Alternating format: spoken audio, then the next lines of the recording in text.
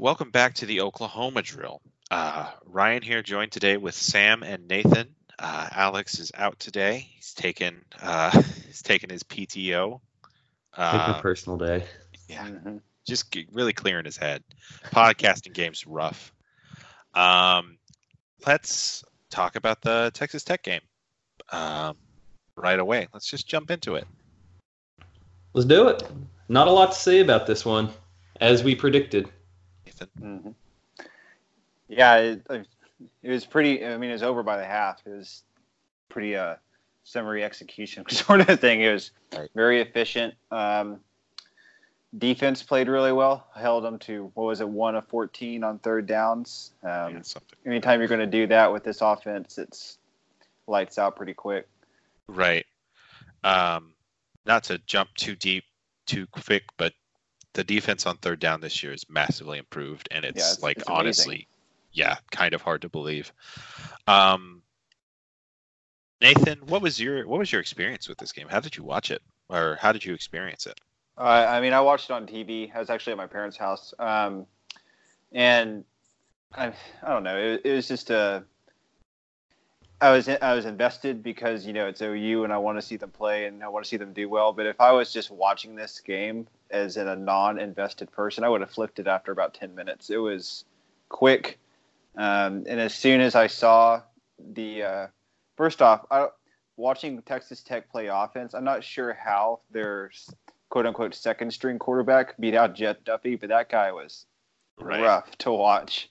And once Jet Duffy came into the game, he moved the ball a little bit. They ran decently well, but they just couldn't keep up. They couldn't threaten They couldn't threaten deep.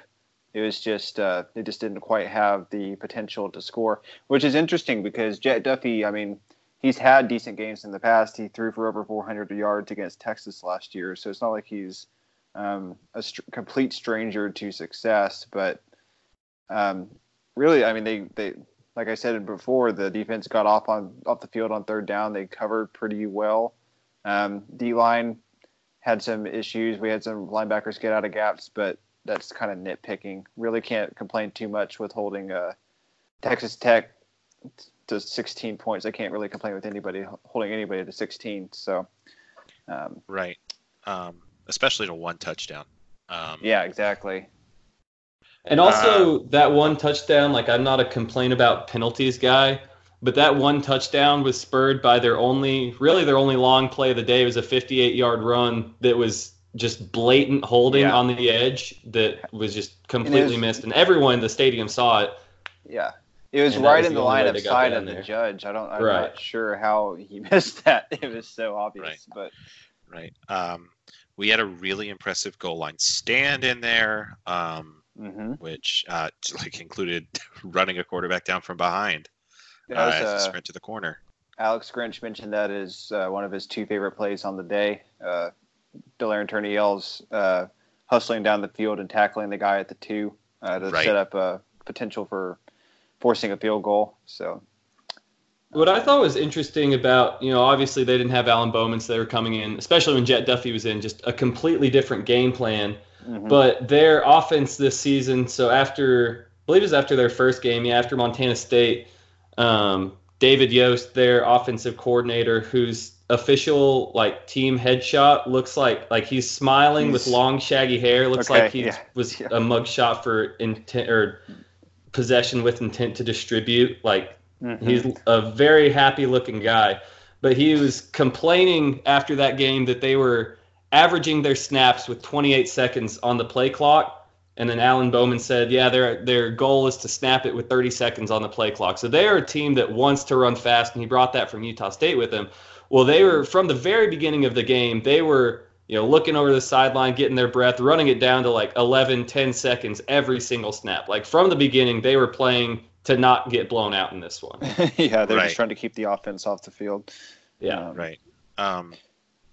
Let's I'm trying to think of the best way to frame this to make this interesting, because obviously, honestly, we could move on. But quick David Yost sidebar. as Sam This looks like a man that could have a lot of great sidebars. Yes. As Sam mentioned, he looks like a scarecrow. He actually used to be the offensive coordinator at Missouri whenever Gary Pinkel was there, and he actually was on the Missouri staff whenever Alex Grinch was on the staff. Alex Grinch, I think he's Gary Pinkel's nephew. He's somehow pretty related or pretty well acquainted with Gary Pinkel. But I remember circa early 2010s, there are these pretty famous on the college football internet spheres, kind of the message board community, or kind of just those people that kind of circulated around of David Yost with his floppy scarecrow haircut. He looks like the guy from Wizard of Oz. And then he had these like tight leggings and just leggings on at a offensive practice and like this baggy sweatshirt. So I'm not telling you to go search for this photo, but it's out there. Right. I will say, here's my David Yost sidebar. If you Google David Yost, what you actually get is David Yost, the actor who played Billy on Mighty Morphin Power Rangers. Oh, right. Yeah, it's probably the supreme David. I would say he looks like he looks like he'd be like a bassist for Jimmy Eat World. This David Yost. Advantage Billy. Excellent. Yeah. Advantage Billy. So David, let's Nathan, tell me something you noticed in this game that you think will be meaningful going forward for this football team. Oh, put me on the spot. Well, I thought the defensive backs had a pretty nice day tackling. I thought Delarian Turniel had maybe his best game of the season so far. Jaden Davis continues to probably be the best defensive back. Just straight up defensive back, honestly. He's had a really, really strong start to this season. He stopped a reverse pass. He made a nice tackle there. I don't know. All in all, I thought there was a decent tackling day. He's not a defensive back, but I noticed Nick Benito had a couple of, he was able to keep outside contain on a couple of reverses as well. So that was encouraging to me, I would say, as far as positives go. Okay. Yeah, that's good. Sam, same question. I would say Neville Gallimore was awesome.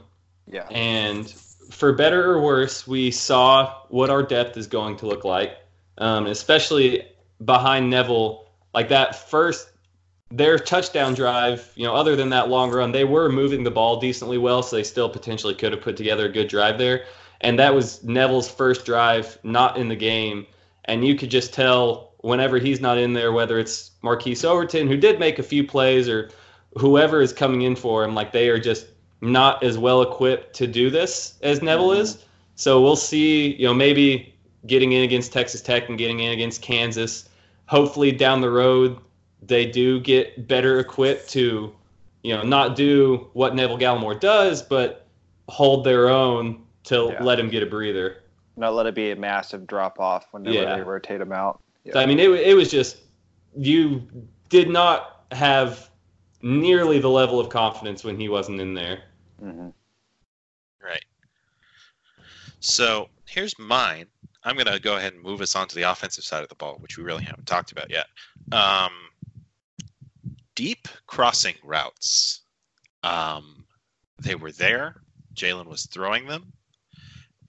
They were honestly maybe one of the first things I learned about Lincoln Riley when we hired him. Was like, oh yeah, he's an air raid guy. He runs a lot of deep crossing routes. Well, they're happening, and I'm really excited about it because, I mean, watching like CD or Charleston Rambo or just anybody, just like cross across the field, get outside the opposite safety, catch the ball, and then discard the guy. It's beautiful. I love it. And I think it's a demonstration of Jalen knows this offense. Yeah, and this isn't entirely true because even in this game, there was still aspects of like, we're not showing very much, but like we're ready to start opening up the playbook and really, really doing some interesting stuff. Mm-hmm. Yeah, I thought this was the best Jalen looked as far as just kind of working through his progressions. Mm-hmm.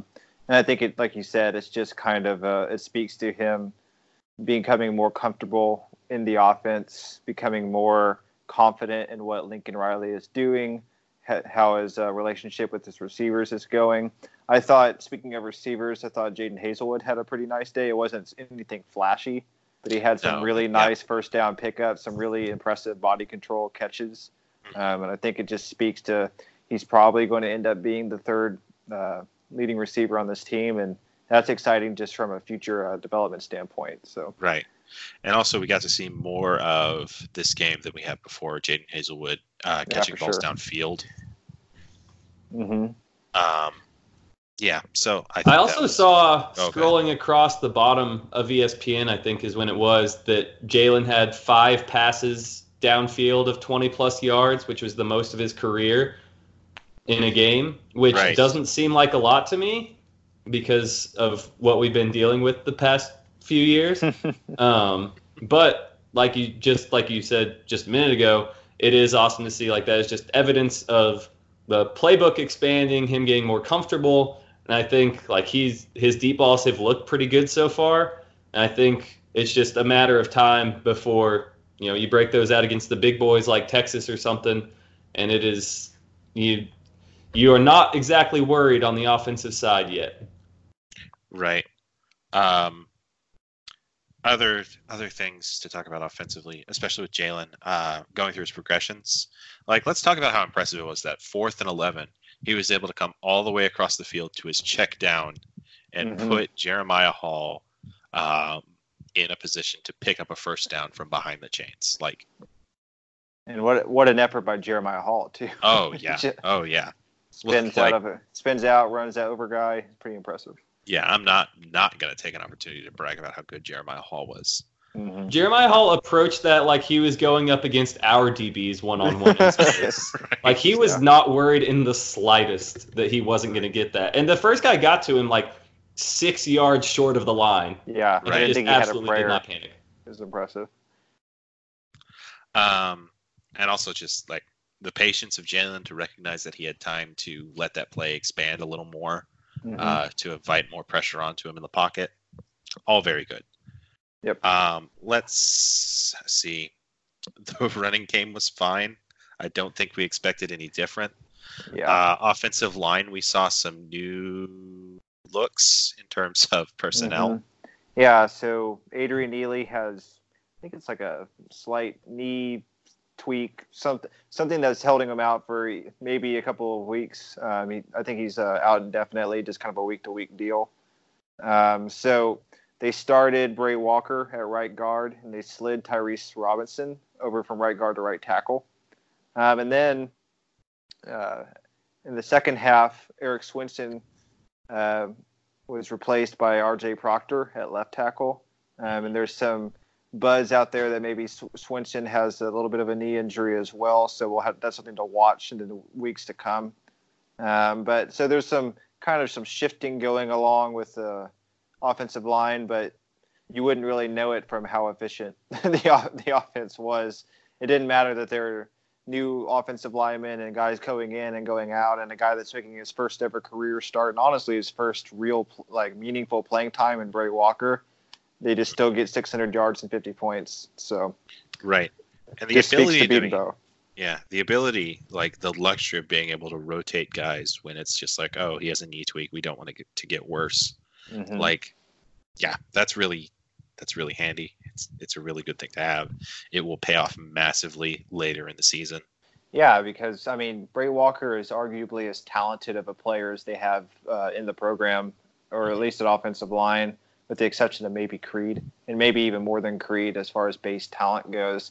But he's never really played. So, like you said, it speaks to how what a luxury it is to be able to put somebody in like that and just move your right guard over to right tackle. And that's something that Bedenbaugh kind of something that he looks for in offensive linemen, something that he likes. He doesn't always go for the prototype offensive tackles, the 6'7" guys. There are quite a few of those actually that he's recruited, but he likes guys that have positional, that can play multiple positions. He can play them at guard, he can play them at tackle, and it doesn't really matter. He can move them all over the line because he can always have his best 5, and it's not they can play just one position and that's it. So, and we're seeing that in action by moving Robinson, who's frankly a little short for a tackle, but he seemed to do just fine on Saturday. Right. I was really impressed with how the line played, all things considered. Yeah, according to Football Outsiders offensive line statistics, the offensive line, as expected, like they started out a little bit slow at the beginning, but we are currently first in opportunity rate, power success rate, pass down line yards. We're like pretty much top 20 in everything. The only thing we're quote unquote bad at is pass down sack rate, which if you didn't know our offense, we don't normally get in pass downs anyway. Right. So the offensive line has been great. We had a few of those this game. That's the other thing is, did you guys also feel like this? There were points in this game where the offense was sort of just being weird, like when we had to pick up a 3rd and 17. Obviously, we did, but we've done that a few times this season. Actually, they keep kind of putting themselves in bad situations, and they're just good enough to bail themselves out. They pick up 3rd and 17s and 4th and 11s, and it's like they almost it's almost like incentivizing themselves to keep screwing up and putting themselves in those bad situations. Hopefully they'll clean it up in the future, but it's like it doesn't seem to really bite them, so they don't seem to learn their lesson just yet. Right. I had text queued up. I was like, are we about to punt? Like, is Reese Munchow about to get on the field? And we picked it up, but that was definitely one of those weird moments. Right. Lincoln Riley going for it on 4th of 11, up like 30. How did we feel about that? Oh, it was awesome. Great. I loved it. Okay. Do we have anything else we have to say about this game, really? Not really. No, I don't. Not really. I think we're fine to move on to Kansas. It was another it was what it was. It was kind of a boring game, but it was boring in a good way, and that's what we liked. It was, it was exactly what we said it would be. Right. I guess we should mention that Kennedy Brooks looks like he's probably going to be fine. Yeah, so everyone's probably going to be mad if we don't talk about that. The hit was bullshit, obviously. Yeah, absolutely. Everyone in the stadium knew it was bullshit, except for the ref on the call, just threw a regular old block in the back penalty. Like, how is that not the equivalent of a flagrant 2 in basketball? Like, immediate ejection. I was really hoping like Marquise Hayes and Creed would like double team that defensive lineman the next time he was out on the field. I wonder if he ever even came back out on the field, or if he just immediately went into witness protection. Yeah, I didn't pay attention. He released a Twitter apology that doesn't make any sense. Like, once you put out the Twitter notes, or once you put out the iOS notes on Twitter, that's how you know you fucked up. Well, you can't say like he basically he blamed says he my thought television. It was a bang play. Well, he also said it's like you can't, I don't have it in front of me, but he was basically like accusing me of seeing what I want to see by using the television rewind. Like, it was the weirdest. It was like, hey, dude, everyone in the stadium knew it too. So Right, and it's like well, and this is the thing is that like he said, it was really fast. My guy was going out of bounds, and I shouldn't have hit him because it was too late. It's like that's a bad block anywhere on the field at any time of play. Mm-hmm. Yeah, like. That is a dirty play, period. You can't dive at someone's knees from the side. You just can't. And this is actually, I don't know. We can talk about this play also happening in a game where Texas Tech had 2 chop block calls on them. Yeah. Texas Tech going to Texas Tech, I guess. Right. Sure. But anyways, we're over it. Kennedy's fine. Hopefully. Yeah, amazingly. Exactly. It's fine. We're moving on. In national news, obviously the biggest news here is that Grinnell College has canceled the remainder of its season because of injuries that whittled its rosters to just 28 players. I always wonder, like, teams like that, how bad can they be, and could I walk onto them? Well, like, if you have 28 scholarship players, surely there's someone in the school. It's like, it's Division III, so there are no scholarship players. I thought it said they were so they were down to 28 total players, I guess. Right. 11. They had lost something 11 of its 39 players. I got you. Wow. Right. Well, the good news for them is I'm neither fast nor am I large, but right. And also, I that's all I've can't got. I can't play college athletics anymore. Yeah. I'm pretty sure my junior high team had more than 39 players. Yeah. So Grinnell lost its first 3 games by a combined score of 114-3. Mm. I want to see what their S&P Plus rating is. You know they don't have one. You know that you're just going to make Bill Connolly sad that he doesn't have D3 ratings. I say he's getting down there. He keeps talking about his beloved SWASU Bulldogs, who are also near and dear to my heart. So I love seeing those D2 ratings down there. All right. In Division 1 news, let's see. You had Clemson survive a scary one against North Carolina. It's easy to underreact to Clemson in these situations just because this is normal for them, right? Yeah, they do this every year. Right. I am concerned about their line, their offensive line, I should say. Can we talk about that? Because it's really strange. They have 4 returning starters and their one guy that they replaced, Mitch Hyatt from last year. The new guy is the 5-star true sophomore that played a lot last year. So I don't really know why they're not that good this year. It's kind of weird. It's a real Michigan situation. Yeah. That's a very good point. Yeah, I'm not entirely sure what's going on there. But yeah, no, their line just didn't do a great job of protecting Trevor Lawrence. Didn't do a great job of establishing the run game. And a lot of false starts also. Right. As a result, they ended up, getting bailed out by a horrible play call from Mac Brown. The exact play call that he used to beat South Carolina. He was like, yeah, this worked against one South Carolina team. Surely it'll work against the other one. Well, that is the point where you're like, Dabo doesn't watch film. But Brent does. So you can underestimate your opponent, but the fact that you think they don't watch any film, like of your one good game this year. Right. No, that was Mac trying to catch a plane, and we all know it. Do we want to talk about that decision at all? I know that you brought this up in pre-show that it feels like there's some phantom outrage here. Yeah, it was so funny because I actually have had one friend that was like, I disagree with the and he's a listener, so shout out to Mac. He's like, I disagree with the go for 2 call. You're at home. You always go to overtime when you're at home. It's like, absolutely not. He made the right call to go for it. You get to control your own destiny there. If you go to overtime, you let Clemson control their own destiny. The longer you stretch it out, the more likely talent is to win out. Yeah, exactly. So that's you hit the nail on the head. Every play, it's talent against talent, and most likely on those plays, the more talented side will win. So the more opportunity you give the more talented side to play more plays, the more likely that the more talented side is going to have a greater outcome. So I think you absolutely go for the win in that situation. I just hated the play call, but the actual decision to go for it, I had no problems with. And so I've heard most people, they're like, yeah, I agree with the call. You got to try and get the win there, blah, blah, blah. But also what I've heard from most people is, yeah, he's really getting lit up on the radio for it. Facebook and Twitter aren't happy about it. I was like, other than one friend texting me, I haven't heard a single person in the media, on Twitter, whatever, saying, like, oh, you never go for it there. So, like, what is this fake outrage that I guess everyone just assumes that since they didn't get it, that there are people somewhere outraged about the call? Right.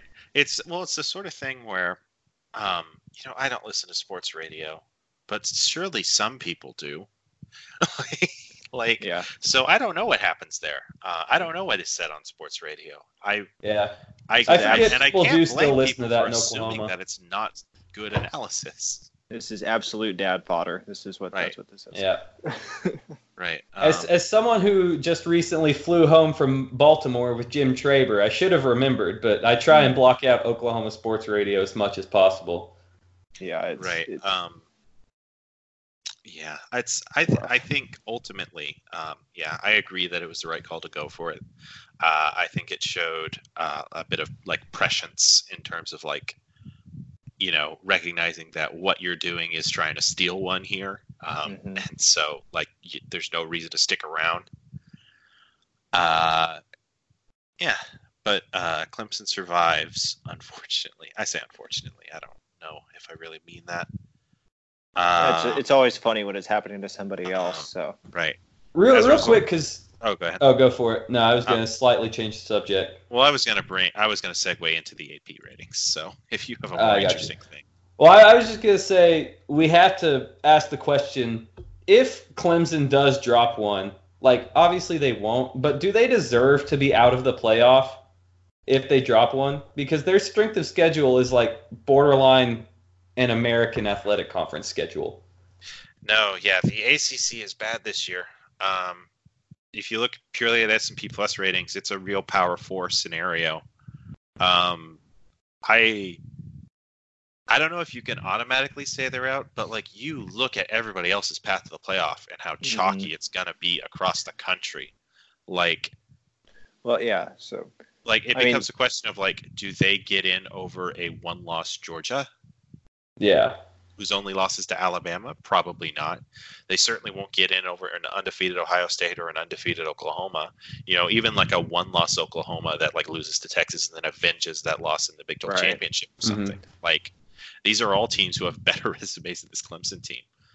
Yeah, in that scenario, I can see the argument of, let's say Oregon runs the table from here on out, and Clemson loses to, I don't know, North Carolina State. What outside of past years, what is the argument for Clemson getting in over Oregon, who will have won a conference title game, and their only loss will to have been to a currently top 10 Auburn team? Yeah. Right. No, and Oregon's already being counted out. So I think Clemson's reputation will help them a lot. Obviously, of course. But I think if you look at it, if you look at it strictly as a this year resume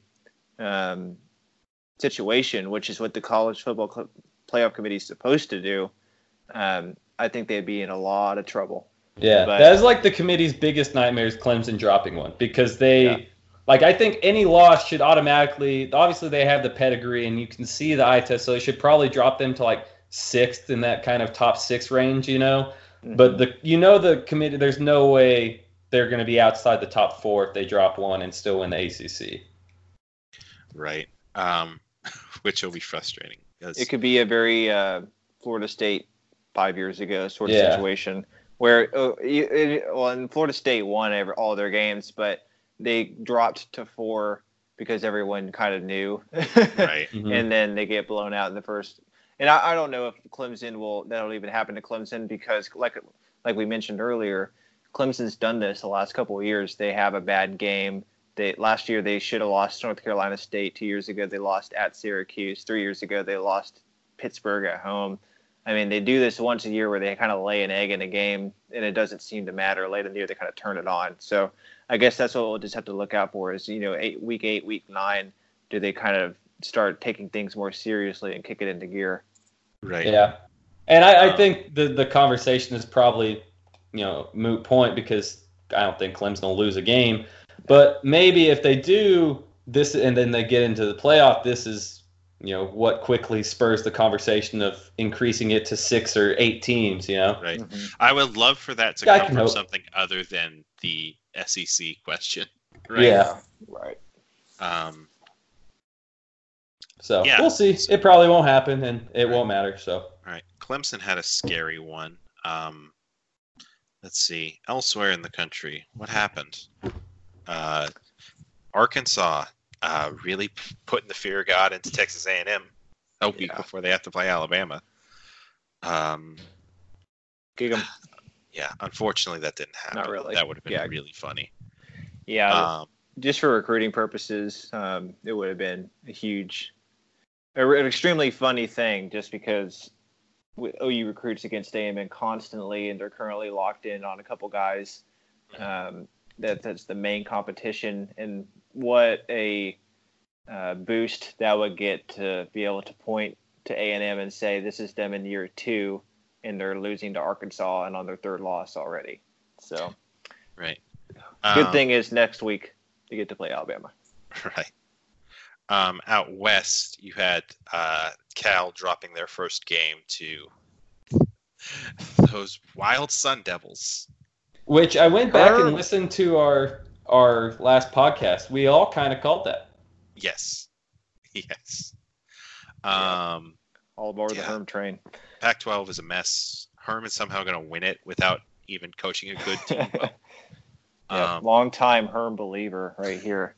Right. Never doubted. Herm or every team that loses to Arizona State and North Carolina really makes me look bad in the Herm and Mac debates. And I'm never going to stop. I still don't think Arizona State's a good team. I still don't think North Carolina's a good team for what they did. You shouldn't, because look at them. Watch them. Nothing goes right until it absolutely has to. The Arizona State, Michigan. Yeah. I'm very mad that Herm has apparently stolen David Shaw's ability to arrive at a victory only precisely when he means to. Stanford's bad. That's sad. In the SEC, LSU had the week off this week, and they got Utah State coming up. Nothing going there. They're going to continue to be really good. Obviously, Alabama's going to blow the doors off A&M, who remains ranked. That's so annoying. At least they did drop in the rankings, though, so we have that to be thankful for. This wasn't thank Alabama. God. This is a top 20. I was really concerned about it. Yeah. Right. Let's see. Anything else big happened this week? Ohio State blew the doors off Nebraska. Yeah, that one went close. It was a truly terrible weekend of games. It was as bad as I can ever remember it being. But Northwestern kept it close with Wisconsin, so are they a fraud also? Oh yeah. No, Wisconsin is fraudulent. Did y'all see the uniforms that Wisconsin was wearing? Those the khaki throwbacks. Yes. Oh my gosh, those were. I'm sure Twitter made all the State Farm jokes about their uniforms. They were in abundance. Yes. Gotcha. Yeah, I was at the game and not on Twitter for the most part, but I figured they were there. Jake from Wisconsin, what are you wearing? Khakis. Yep. I don't hate the use of khaki pants in throwback uniforms. I think it's a really unique idea, but I don't think it works here. I hated those khaki uniforms. It is a very dark khaki. It's a very brown. Yeah, khaki. when you mix it with that shade of red, that right. outfit that is already gone viral. You work at State Farm or you work at Target. Yeah. Come on.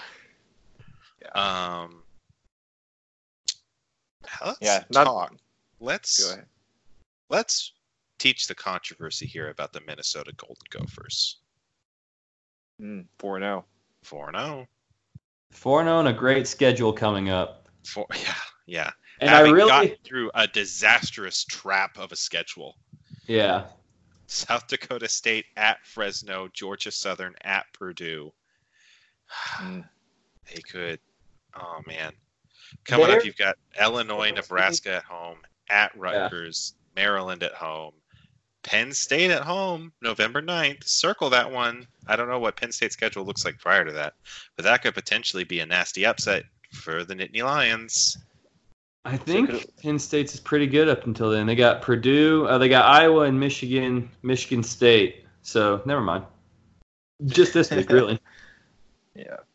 I really think that schedule for Minnesota coming up is too good, and I could honestly see them they're 2 touchdown favorites to Illinois, and I could see that upset being pulled off. Right. That's the thing is all of their disaster trap games have also just almost been disastrous traps.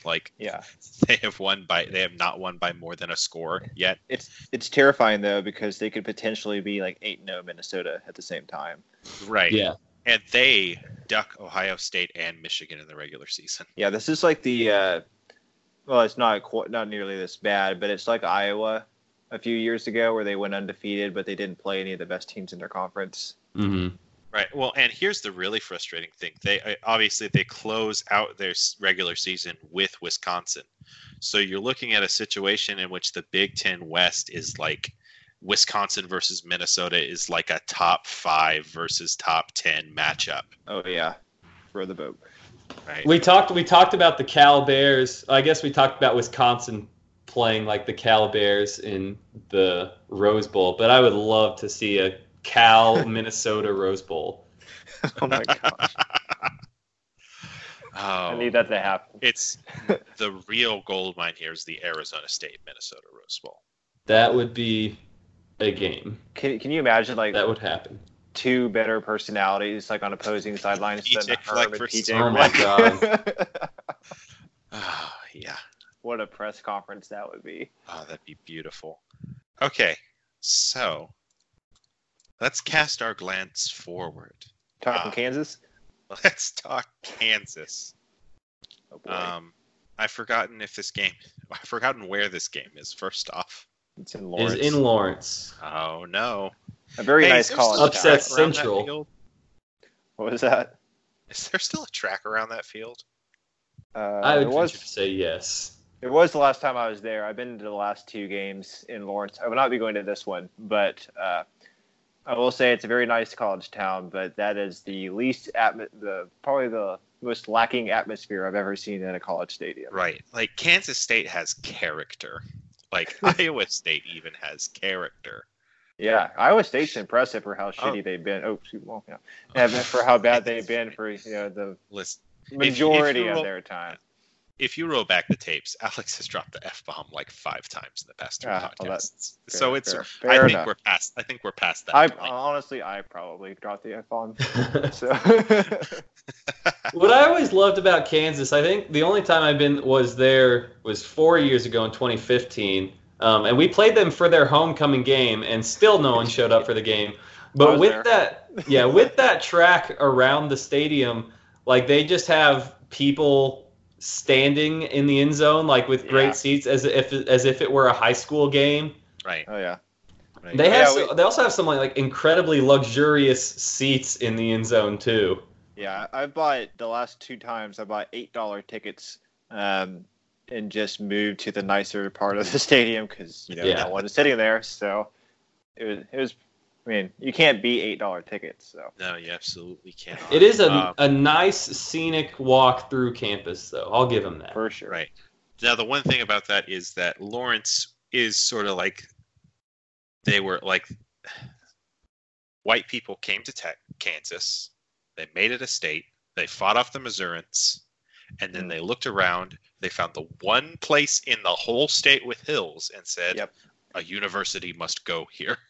Yeah, it actually is a nice town. And if you go to, the campus, like you said, is hilly. There are compared to Norman, it is mountainous. Oh yes, so there's a lot of elevation in the campus. Yeah, for sure. It's really nice and it's picturesque, and you can go to the Fog Allen, and then you can follow the path of shame and exile out to the outskirts where the football/track facility is. Yeah, it is it's a fun walk back in the dark. Right. And that is your OU Kansas preview, brought to you by the Lawrence, Kansas Chamber of Commerce. Yeah, for sure. We do need to talk just about the arrival of Les. Of course, he's back. The Mad Hatter. Yeah. They really thought they had something after that Boston College win, huh? Oh yeah. I mentioned this in the pre-show. OU does have some experience playing Les Miles whenever he's the coach of a bad football team and having trouble with said bad football team. Way back yonder in 2001 and 2002, a highly ranked OU lost to a pedestrian, or even worse, Oklahoma State, both times. So, there is precedent. I don't expect that to happen, but Puka Williams did run for 250 yards against OU last year. You would hope that doesn't happen again, but I honestly expect the defense to, I bet there are Puka highlights playing in the football offices, all week this week, probably currently playing right now. So I would hope that they take that personally and they try and shut Puka down, because it's not like Carter Stanley is going to be, throwing the ball all over the yard. So that's the Kansas quarterback, right? Carter Stanley. That sounds right. Yeah. So, again, yeah. We also would have accepted Bennett Williamson. Bennett, is that a real name? You tell me if that's a real name. You tell me if that's a real Kansas quarterback. Yeah, that'd be a great, college game day question. Hey, Kirk, is this a real person? Yeah. So there's Puka. It sounds like Khalil Herbert, their other decent player, is probably hurt. I think they have. I'm reading. Go ahead. Yeah, I was going to say update on Khalil Herbert. It looks like apparently he sat out the game last week against TCU for personal reasons. Oh. He is probably transferring. Oh no. Okay, well I didn't know that. Right. Simultaneously, Dom Williams, their third string back, is maybe also not playing. Oh, good. Well, these are things you want to hear whenever you're starting running backs like 170 pounds. So, right. So he'll certainly last the whole season. Yeah. Puka Williams suddenly has no backups. So that's a situation, though, that Les is going to have to deal with. Yeah. So Kansas, their quarterback is, very, very average. They have maybe a decent receiver, and I think his last name is Merchant. He's a JUCO guy. Puka is basically their whole offense. So if you can stop Puka, you can stop Kansas. They gave up, I think, like last week against TCU, a not very good offense. It was something like 38-0 at halftime. I don't know. I think this might even be too much talking about Kansas. Right. As long as OU goes out and executes. I was about to say words like, now, guys, something to keep an eye on is true freshman running back Velton Gardner, who had 4 rushes for 61 yards and a touchdown on Saturday. Interesting. Yeah. He is also 5'9", 170. So they have a type. Right. In Alex's absence, we would be remiss if we didn't mention they do still have Hassan Defense on the team. Oh, man. Hassan Defense. I loved him so much, and then he tried very hard to make Baker Mayfield hurt. Mm-hmm. Oh, speaking of Baker Mayfield, that game, this is the 2-year anniversary of the Baker Mayfield crotchgate. Right. And is this the first time we've been back since then? Yes, and it's on the call. It is the same crew. It is Greg McElroy and Dave Pasch, who incredible. I'll be watching this one. Just clutching their pearls. Yeah, who wanted to draw and quarter one Baker Mayfield after said incident. So, oh my God, that's serious. People seriously talk like that would affect his Heisman chances. I was at the game, and honestly, no one in the stadium that I noticed, all 7 of us, seemed to really even notice that had happened until I got out of the stadium and I looked at my phone and Crotchgate was well underway. So, well, it's because they had nothing else to talk about. It wasn't an exciting game. Yeah, the OU offense wasn't even that incredible. It was they actually played us pretty well that year. I think they lost 41-3, but that's statement. They kept it close early. I remember. Right.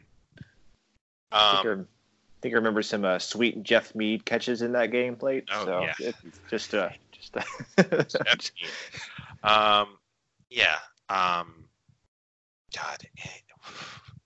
it's Kansas. It's Kansas. Yeah, this game is honestly probably going to get the little TV on mute. Like, this isn't main TV viewing this week. This is the palate cleanser before Red River. Yeah. Right. I wish we had more to bring you guys, but this is a bad Kansas team coached by an interesting guy who, I don't know. It'll be fun. Right. Maybe. It might be fun. Yeah. The only thing that really interests me is that, normally in a game like this, it's a potential, not a trap game because it's Kansas, but you're looking ahead to Red River and, maybe you only win by 21 or 24 or something when the spread is 35. It'll be interesting to see how Jalen Hurts is in his first quote unquote trap game. Cause I feel like we are just going to come out blazing like always. I don't think Jalen Hurts takes plays off. Yeah, I don't think that Captain Rat Poison is going to experience any sort of trap game feelings anytime soon. CRP, Captain Rat Poison. Yeah, there is something interesting kind of to watch with Jalen. He sounded like he had a bit of a cold at media day yesterday. So could we have Flugate round 2? Oh man, or we could have a Jalen Hurts flu game. That's true. Yeah. Oh man. Yeah, I wish we had more for you. Before we go, there was one topic that was specially requested by Alex for us to discuss on the podcast. So guys, let's talk about Tanner Mordecai. Oh, do we have to? We'll be brief. We'll be brief as a favor. Does any other podcast talk about Tanner Mordecai as much as this one? No, I don't know. Do you think, and you know it's not going to be positive, people. Just look at his stat line, listen to Alex's previous comments. But do you think Tanner Mordecai is just happy to be in the news? Yeah, this is. Or do we think he'd just rather not? We need to check the Waco numbers just to see how much airplay this is getting. Right. Look, Tanner Mordecai wasn't good in the limited role he saw against Texas Tech. He's going to continue to see limited roles all season, probably. And he's probably just going to look okay at best. Every time Spencer Rattler comes in the game, it's going to be immediately apparent who is better. Which is, I mean, it sucks for him. I feel bad because it leads to things like at the South Dakota game when he got replaced and everybody cheered. Like, I feel bad for Tanner in those situations. But at the same time, it's a weird charade we're pulling. Eventually, I'm assuming we're going to try and save Spencer's red shirt. Not that that'll matter. And so that'll, like, him getting pulled to cheers is going to stop happening. But I wouldn't feel too bad for Tanner because in a couple of years he can go to Morgantown and start for West Virginia. Right. Or Texas A&M. Yeah, that's true. Yeah, I don't know. I don't know how much more Kellen Mond can take, if we're being honest. Yeah, so don't sleep on SMU. They're turning Shane Buechele into something. I could see him being a UNT star if once Mason Fine moves on too. So really, some great options out there for Tanner Mordecai. Right. Yeah. I mean, if Kevin Sumlin holds on in Arizona, he could go hang out in Tucson. There are options for him. But what Alex wanted us to talk about is the options now in a hypothetical world where Jalen Hurts gets hurt. Like, what do we think Lincoln Riley's decision-making process is after that? I cannot imagine that Tanner Mordecai assumes the starting role. Like,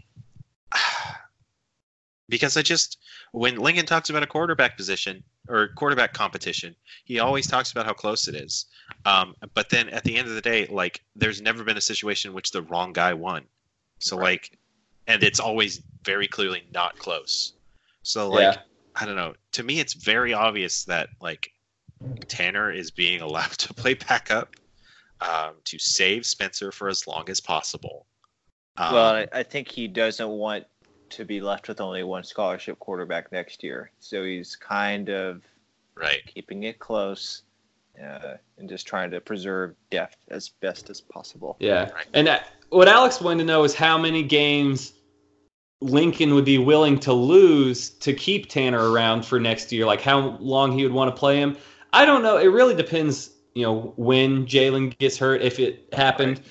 Like if it happens, let's say towards the end of the Texas game or he finishes out the Texas game, I would think Tanner would be the guy. I mean, you got West Virginia after that. You got Kansas State, Iowa State, Baylor, TCU, Bedlam. So I think he would roll with Tanner. And I really don't think that he would be willing to lose any games. I think the second that, like, if Tanner has a bad half, I think you could see Spencer coming in to start the second half. Yeah, so I agree. Tanner would be the guy. But there would always be the pressure of, I can't screw up or else I'll get replaced by Spencer Rattler. And then inevitably over the course of the year, he'd probably get replaced by Spencer Rattler. So I think the answer is he would be the replacement, but it wouldn't last. Right. Like, yeah, if it's a question of like losing games, obviously not. Like he's not going to lose games. Because the reality is that like we're challenging for a national championship this year, and you can't let that slide. You can't pass that up on the off chance that your starter gets hurt next year, right? Yeah, I mean, if he transfers, then go get a JUCO. I mean, that's right. Or just you know who you. I don't know, guys. How do you convince a quarterback to transfer to Oklahoma? Yeah, makes no sense. Yeah, I think Tanner would definitely have the shortest leash of anybody. Like, it wouldn't even be a leash. It'd be like a harness that has a handle directly on it that he could just, like, pick him up. Like, as soon as – I think if Jalen got hurt, let's say, halftime of the Texas game, I think maybe you could see Tanner come in and then close that one out, even if it's going to be a loss. And then that gives Lincoln, a good reason to start Spencer the next game. And, I don't think you'd get dinged up too bad in that one for losing to Texas. The rankings would still be favorable towards you, and you have the chance for redemption towards the end of the playoff. Yep. Or towards the end of the season to get into the playoff. And you have your built-in excuse. So. Right. Yeah. Man, just on the subject of Tanner versus Spencer, when Spencer came in the game and just immediately started making 5-star throws, like, you're like, oh, God. Yeah. Do we have anything else to say about Tanner Mordecai? I'm sure. Alex would want us to say that he was 4 for 6 for 5 yards. He completed 4 passes and netted 5 yards on them. Right. So, not great. Which is frustrating because it's pulling the averages down. Because Lincoln pulls Jalen before Bill Connolly's garbage time starts. Yep. And it does kind of annoy me. Yeah, it does me too. Yeah, I've noticed that as well. It's I saw our offensive numbers slip a little bit, and it's like that was Tanner. Luckily, the rushing. Did you guys see when he tweeted out the screenshot of our rushing offense? So clearly Bill Connolly still has the exact same spreadsheet he was using. It's just ESPN won't allow him to send this out to the masses. But ESPN watermark. Yeah. Yeah. Like that, what will it take? I mean, you're charging $5 a month for ESPN Plus. Can you not put it on ESPN Plus? I will pay for ESPN Double Plus if it means should be plus. ESPN Plus should just have like a Bill Connolly show. Yeah. Like, let him talk about this stuff more. And I know he came on, right before the season started, so hopefully next year. But, like, I do not have the patience. I cannot wait that long. But, right. Yeah, the rushing S&P Plus numbers are very favorable. Someone tweeted at him saying that Oklahoma was having a historically great running game, and it was kind of under the radar. And so Bill tweeted out just the rushing S&P, but we're first in S&P overall. Success rate, efficiency, opportunity rate, and power success rate, and then 6th in explosiveness. So just incredible stuff from the rushing offense so far. Just unstoppable. Yeah. Okay. Do we have anything else to say going into next week? No. I mean, game days at Auburn, Florida. Right. I hope that game's dumb. I think it might finally Kyle Trask. I think it might finally be Bo Nix's collapse as a freshman. Like, he hasn't been great, obviously, but he hasn't really just completely caved in and thrown like 4 picks in a game. I think even with Kyle Trask, the Florida defense is still awesome, and you could totally see Bo Nix in like a huge primetime game. Obviously, he has the one already, but Oregon, as good of a defense as they are, I don't think they're as good as Florida's defense. They're not as S&P talented, Plus, at least, I would say S&P Plus disagrees with me, but yeah, definitely not as talented. In a conference game, I could definitely see him just cratering in this one. All right. Yeah, I think that's fair. That's something to watch for. Not really anything to watch for. So hopefully be interesting. Iowa, Michigan's going to be ugly. Yeah, it's going to be hard to watch. I'll watch it, though. Yeah. Oh, I'll just hate watch yes, it. You will, won't you? Yep. I mean, I probably will too. What's the Pac-12 After Dark? Let's find that. I think there's a UCLA, Oregon State. Yeah. Oh, there you go. 7 o'clock. So that's prime time. Oh, yeah. Washington, Arizona. UCLA. Washington at Stanford. Yeah, Washington. 30. Yeah, I'm on the wrong week. That's gonna be it. That's a yikes one right there. It's gonna have if you have CBSSN, you could also watch Boise State at UNLV. Oh boy, beautiful. Right. Yeah, that's what we're looking at here, folks. That's a good place to leave it. Boise State, UNLV. That's a good place to end. All right. Thanks so much for listening to the Oklahoma Drill. You can subscribe to the podcast in your Apple Podcast app, on the Google Play Store, or on Podbean. You can follow us on Twitter at AlexPPurdy or at NotThatSamDavis. If you've enjoyed the podcast, you should share it with a friend or leave a review. That'd be a great way to help other people find this thing you like. And we'll be back next week to talk about